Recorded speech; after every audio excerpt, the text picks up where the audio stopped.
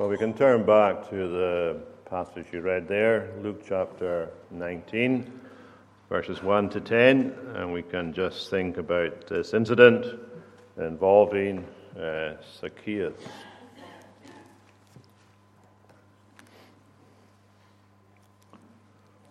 Chapter divisions can sometimes hide connections, and there's an obvious connection between this incident and the one at the end of chapter 18, because both of them happened in Jericho.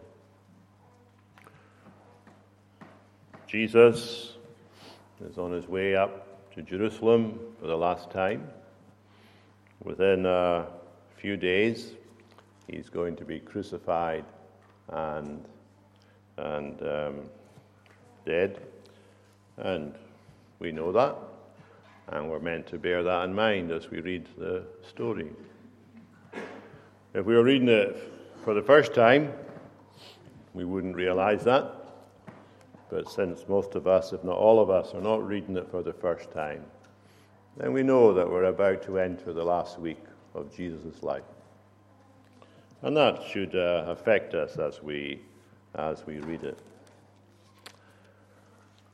As we saw, he had done an amazing miracle in giving Bartimaeus, as we saw last time, he had done an amazing miracle when he had given Bartimaeus his sight back.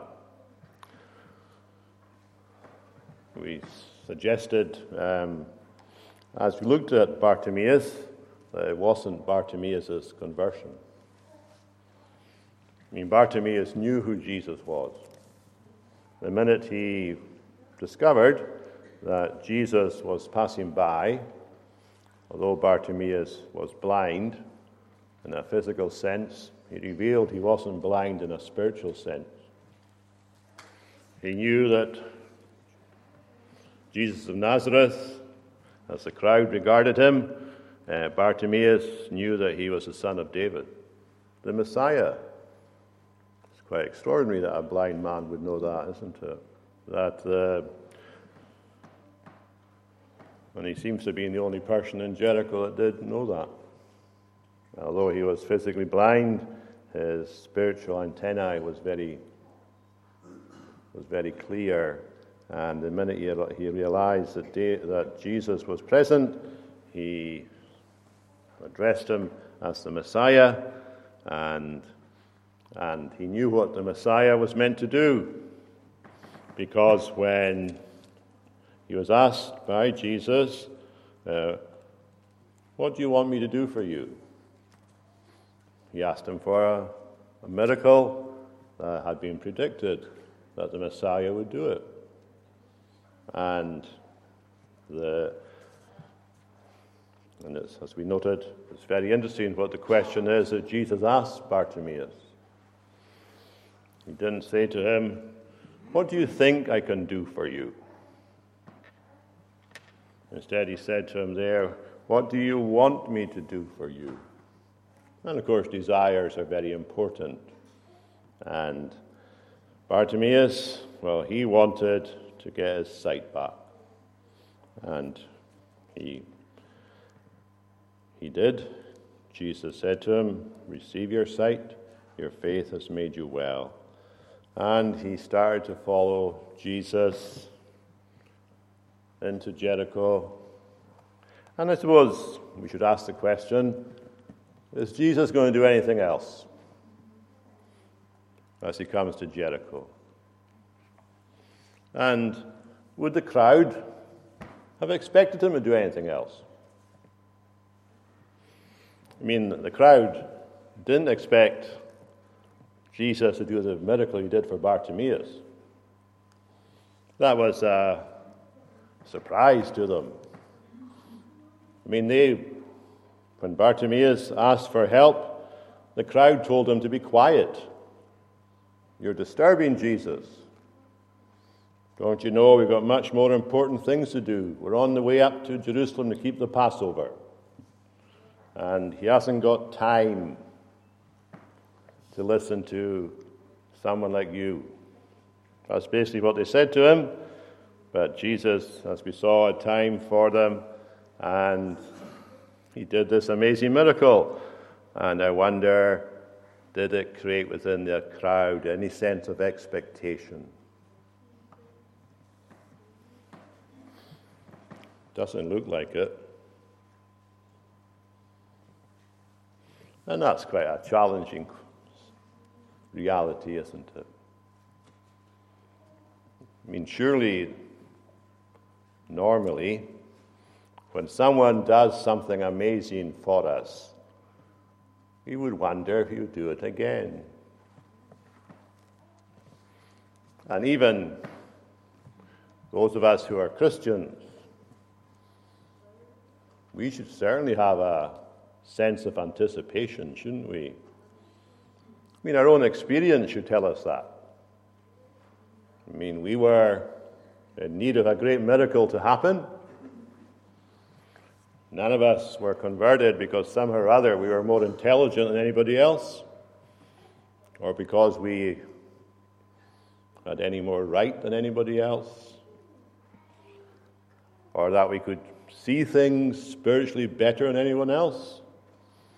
Because the reality is that the only reason why any of us see spiritual truth is because God has told us.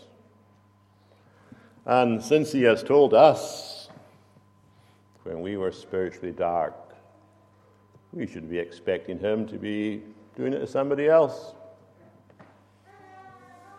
Because, if we don't expect him to do it, it means that we think we were the last to get anything done by him.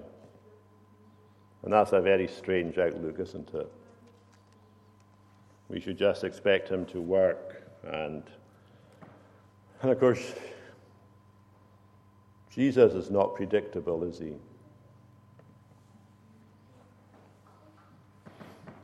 If I'd been in Jericho, I might have been tempted to go and try and find every person that was similar to Bartimaeus. Because after all, he has just done this amazing miracle for Bartimaeus.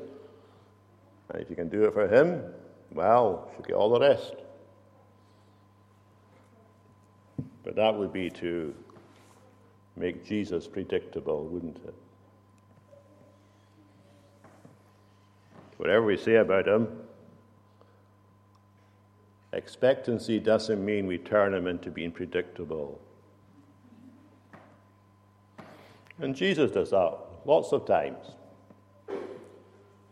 I mean, for example, when he was crossing the Sea of Galilee in a storm, and he calms the storm, what do we expect him to do next? Before they crossed the sea, he had fed 5,000. That was an astonishing miracle. Then he goes into the boat, crosses the sea in the middle of a storm, and calms it. What will he do next? Well, we know what he did next.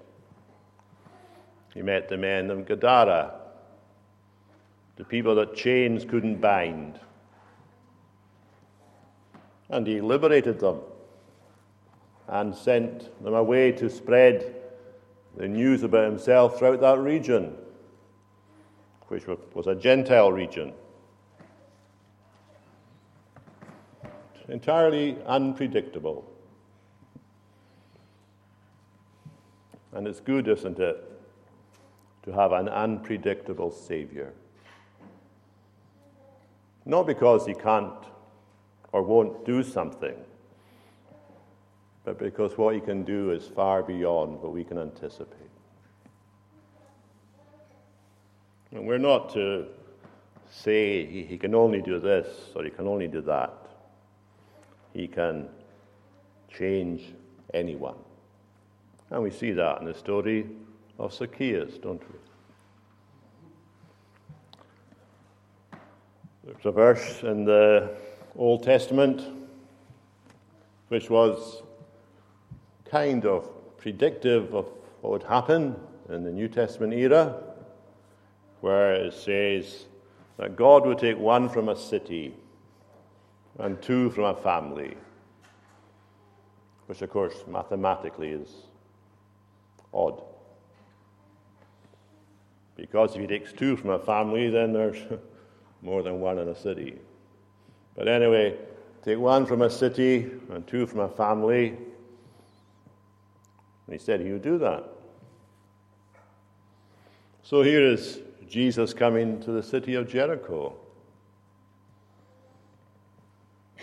Will there be one from the city of Jericho to come into the kingdom?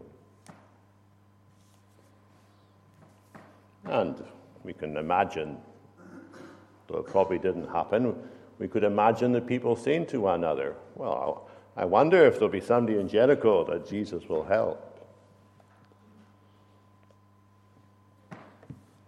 And whether they wondered that or not, there was one he did help. At least one. Zacchaeus. I'd like us to think briefly, who was Zacchaeus? And then, secondly, his curiosity. Is curiosity a good thing? Then thirdly, his challenge. And fourthly, the criticism. And fifthly, the confession. And lastly, the comfort. So who was he? Well, we're told that he was a chief tax collector. He wasn't just a tax collector. He was a chief tax collector. He had climbed the ladder. He had reached the top. He was financially secure. In fact, he's the exact opposite of Bartimaeus. Bartimaeus was dependent, uncertain about where anything would happen on any given day, where he would get his next meal from. He was totally dependent on begging, and if nobody gave him anything, then that's where Bartimaeus would be, a man with nothing. But that could never be said of Zacchaeus. He was a chief tax collector and was rich. And we're not surprised he was a chief tax collector, because Jericho was a place of collecting taxes. It was on the main road, on the main road up to Jerusalem, and it was on the main road up to Galilee. And there would be lots of merchants and lots of other people having to pass through to pay their taxes. So Zacchaeus, he had made his fortune. But there's more to Zacchaeus than that, isn't there? He's also a man who's interested in what is going on. And he had heard about Jesus. And because we're told there in verse 3 that, that he was curious to see who Jesus was. He was just interested in this man who was causing such a stir. He's not interested, because he knows about Bartimaeus. I doubt if that particular news has reached him so quickly. But anyway, he is interested in this man, Jesus, who's causing such a stir in the community. That's a bit about who he was. It tells us quite a lot about him. A self-made man. A man who didn't have to worry about where anything was coming from. A man yet curious about Jesus. We may not have the first two features, but are we, if we're not converted, are we curious about Jesus? But in a church service, surely of all places, that is where people should be curious about Jesus. Who is he? What's he done? What can he do for me?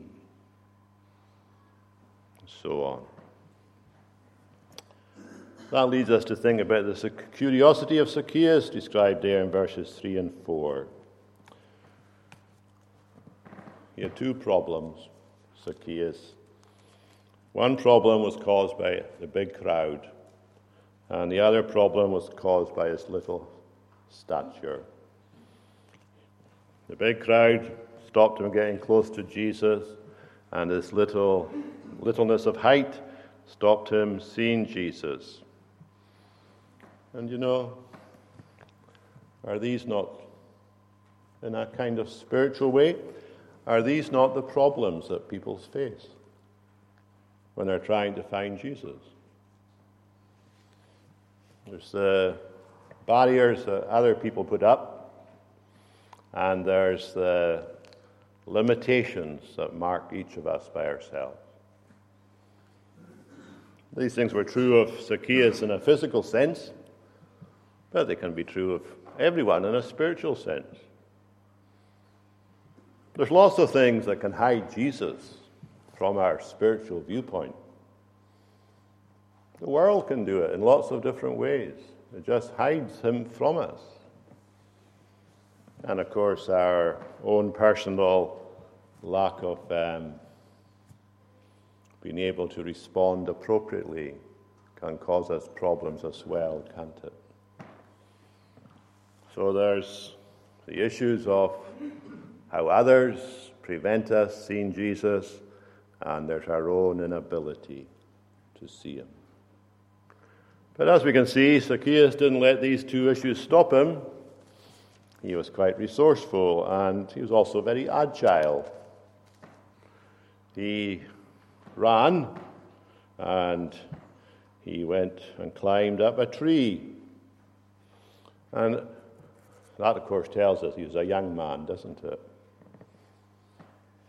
I don't know what you think when you read the story of Zacchaeus before you read the actual verses, but I'd also assumed he was an old man. And the reason for that is he had become the chief of the tax collectors.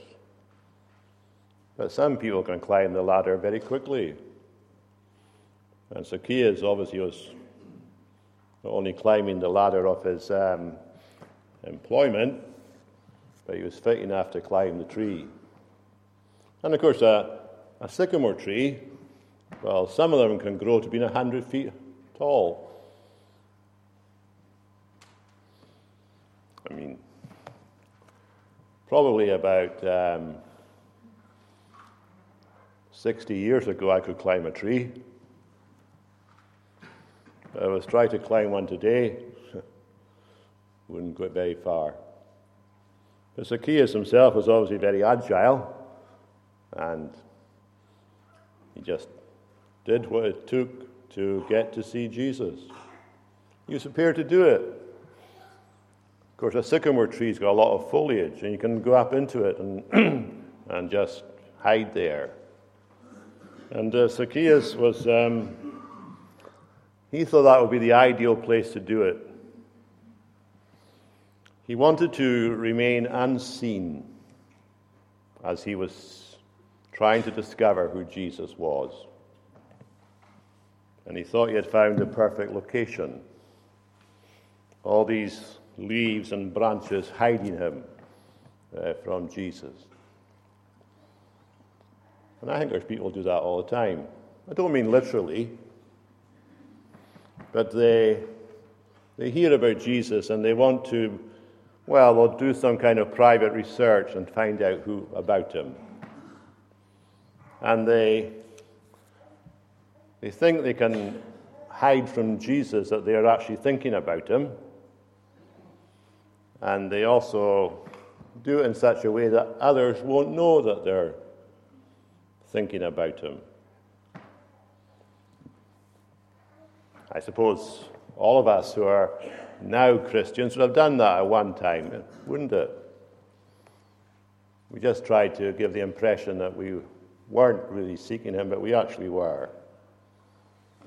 And we were more than curious. But we tried to do it in a way that nobody would notice. And I suppose As we look at Zacchaeus, we have to ask ourselves, did his strategy work? Or what did Jesus think about his strategy? Or somebody trying to find him in a way that nobody else would see it? So that leads us to the challenge. There in verses 5 to 6. Zacchaeus, I'm sure, was very excited when Jesus decided to stop, of all places, right below where he was. Zacchaeus, well, he now had a great view of Jesus. And he may have been patting himself on the back for having climbed up into such a location, and it seemed to have worked. There he was. He could see Jesus clearly. Of course, what he didn't realize was that Jesus could see him clearly. But anyway, there's Zacchaeus up the tree, and he sees that Jesus is about to say something. And no doubt one reason why he's up the tree is because he's heard that Jesus is such a great teacher. And as he sees Jesus about to speak, perhaps there was a sense of anticipation in him. I wonder what wonderful things he's going to say. Well, Jesus did say something wonderful to him. He said to him, Zacchaeus. And of course, when Zacchaeus heard that, he discovered that not only did Jesus know he was up the tree, he discovered that Jesus also knew his name. Zacchaeus.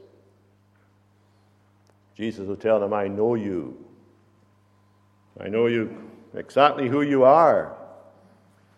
You think you can hide up the tree?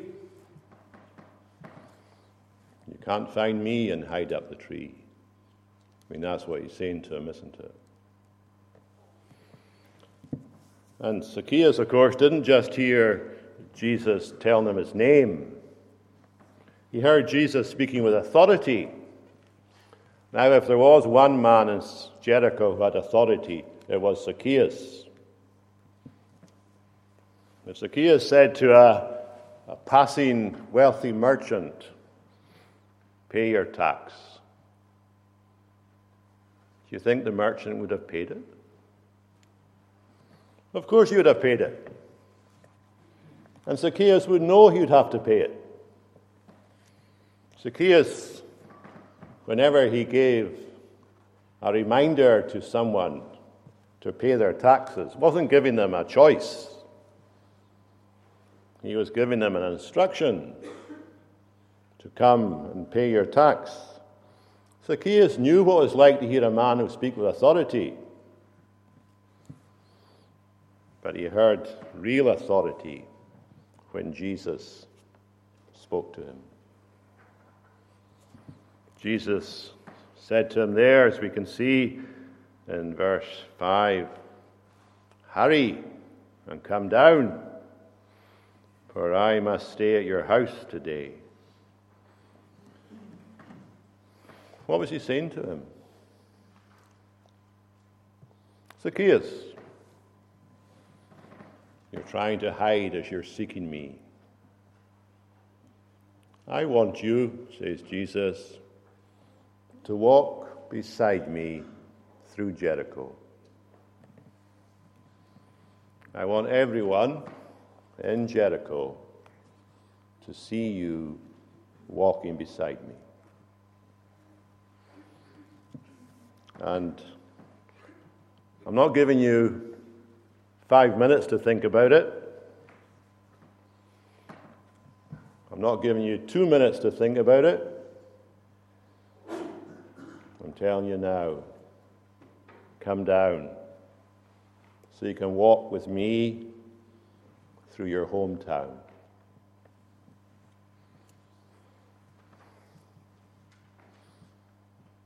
If you didn't know the story,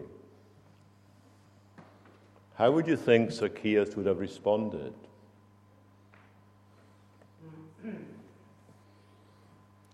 He wasn't used to being ordered around.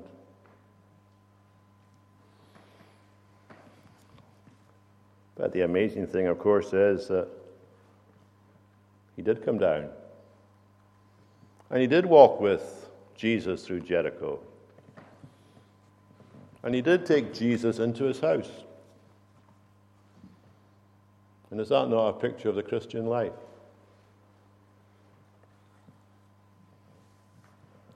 I mean, when Jesus asks us to become his disciple, what does he require of us?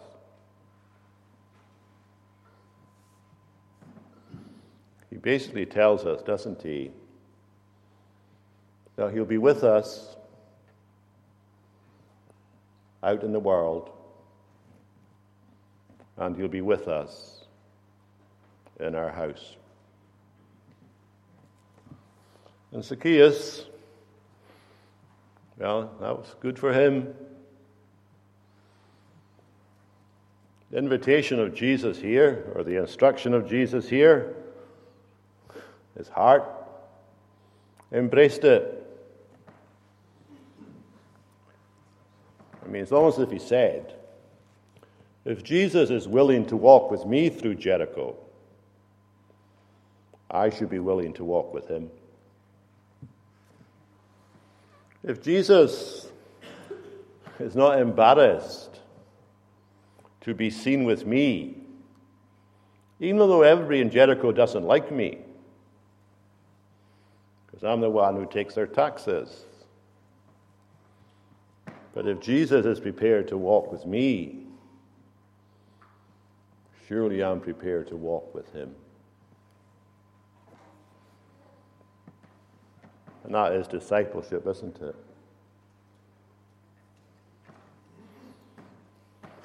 Discipleship is not split.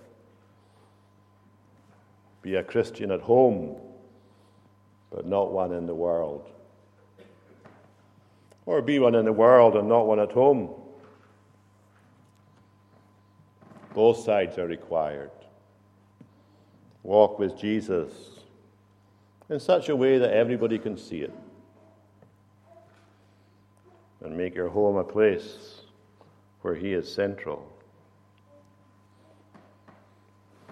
Zacchaeus took his opportunity, didn't he?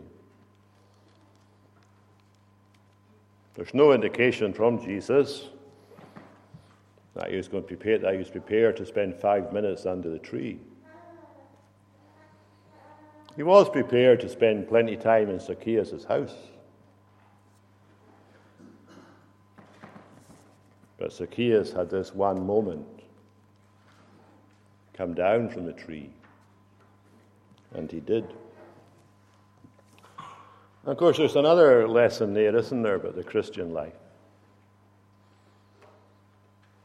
Where does joy come from? Because we're told there about Zacchaeus in verse 6, so he hurried and came down and received him joyfully. He received him. That's a kind of unusual statement, isn't it? It implies embracing, receiving him. A relationship starts. That is one lesson from that, not this, that the discovery of joy is only made in the path of obedience. Would Zacchaeus have been a happy man if he had stayed up the tree? Would he have experienced the joy of being with Jesus? And of course, I think that's a factor that we often forget.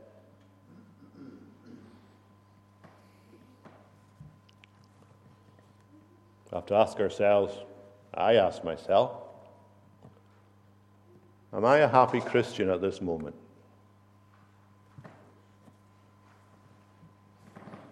Am I a joyful Christian at this moment? I mean, be honest.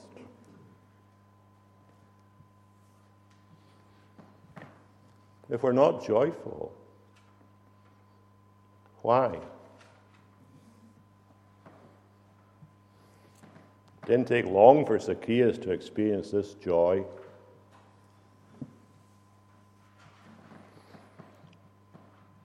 I mean, when I'm not joyful, I can come up with 100 excuses. But I think the real reason is disobedience. Zacchaeus hurried and came down and received him joyfully. Path of obedience is where joy is found. And if our temperature is not very high at the moment, maybe that's where we should look.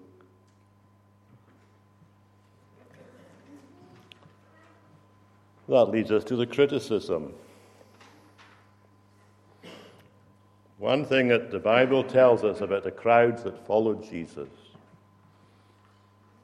they were quite fickle. They had seen him do what he did for Bartimaeus. But now that he's moved on a bit and they've gone with him through Jericho, and he now comes to want to go with this tax collector, they find fault. They just say to him there, doesn't he? When they saw it, they all grumbled. He has gone to be the guest of a man who is a sinner.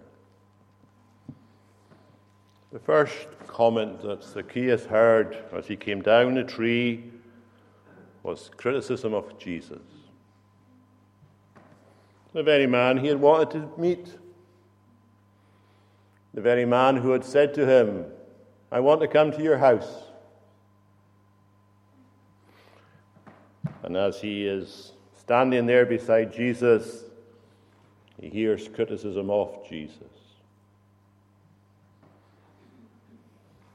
I mean, that can happen with new converts.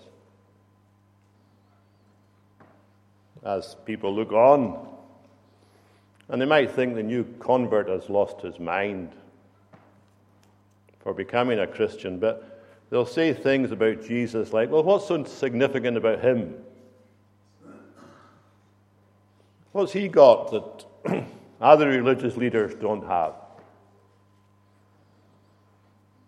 It's not unusual for Christians to hear their Savior demeaned. And he may be demeaned doing the very thing that brings blessing to them. Zacchaeus was taking steps into an unusual blessing from Jesus.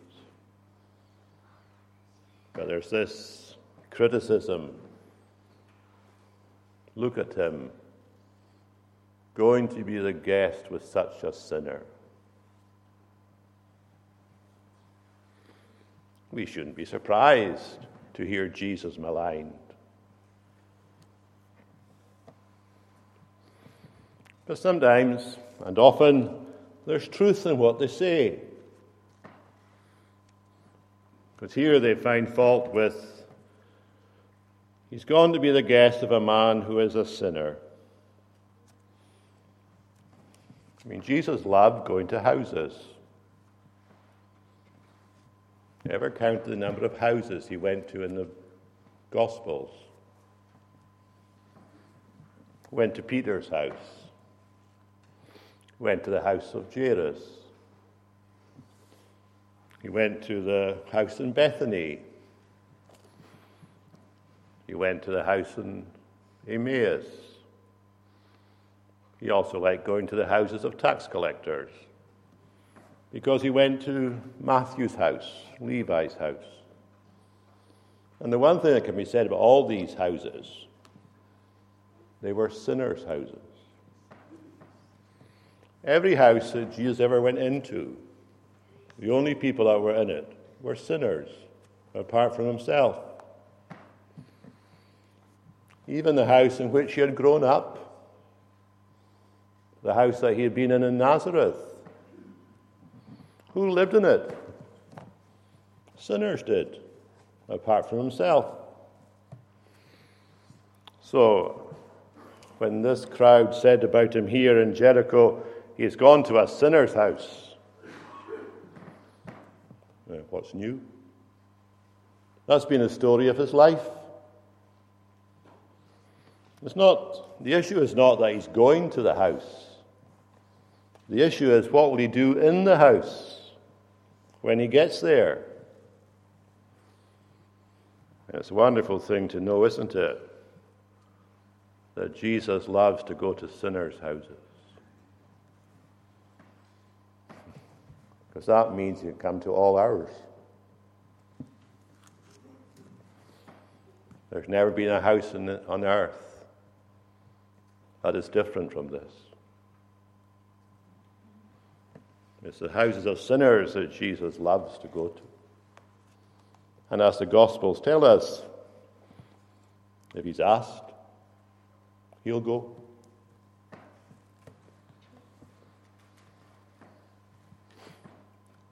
And I suppose it's, spiritually speaking, it's good for us as sinners to take Jesus into our house.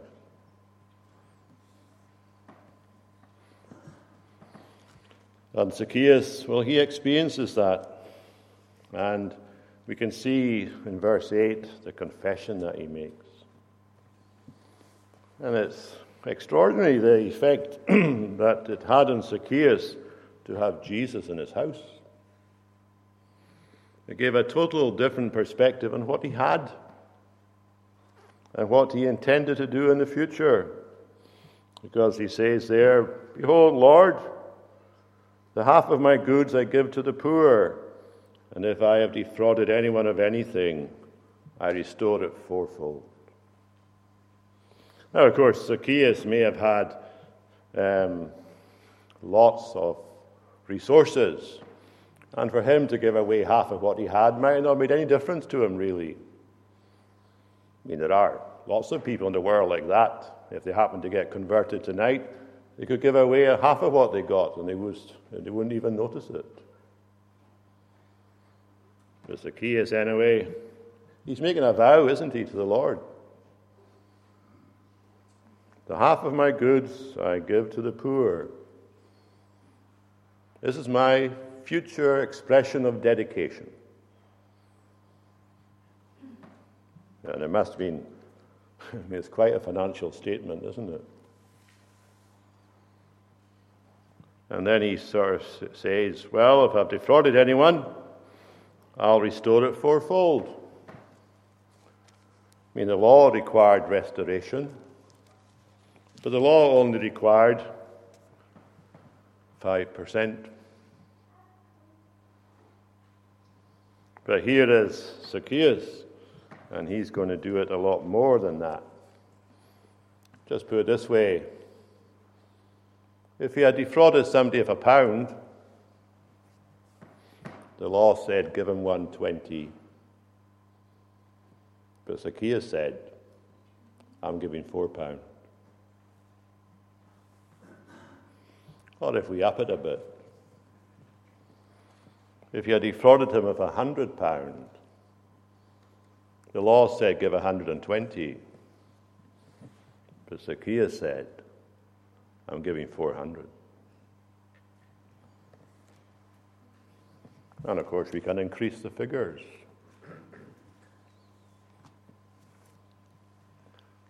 But why is he doing this? Where would he have defrauded anyone? It would be in Jericho, wouldn't it?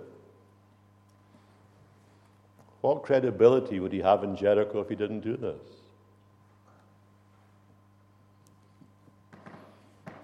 Perhaps the people in the town could line up and just say, You took this too much from me on such and such a day. How is Zacchaeus going to show that he had been changed?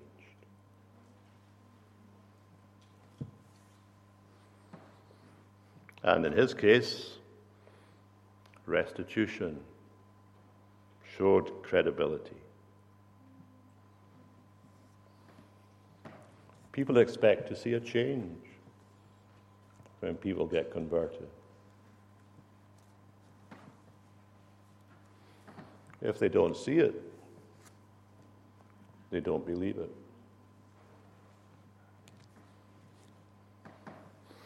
And then last, there's the comfort. Today, salvation has come to this house. Obviously, that's not a reference to the four walls. That's a reference to his family. And that's a common thing in the book of Acts, isn't it? Somebody believes and his household also is converted. Salvation has come to this house. You could imagine his wife and children saying to him, "What have you brought home today, Zacchaeus?"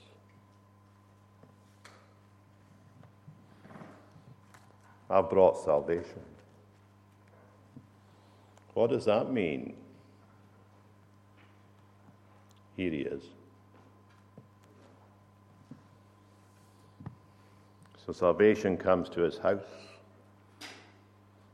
Zacchaeus had brought many things home to his house, but nothing like this. And then Jesus gives an amazing summary of his own mission, doesn't he? For the Son of Man came to seek and to save the lost. At the start, we thought about who was Zacchaeus.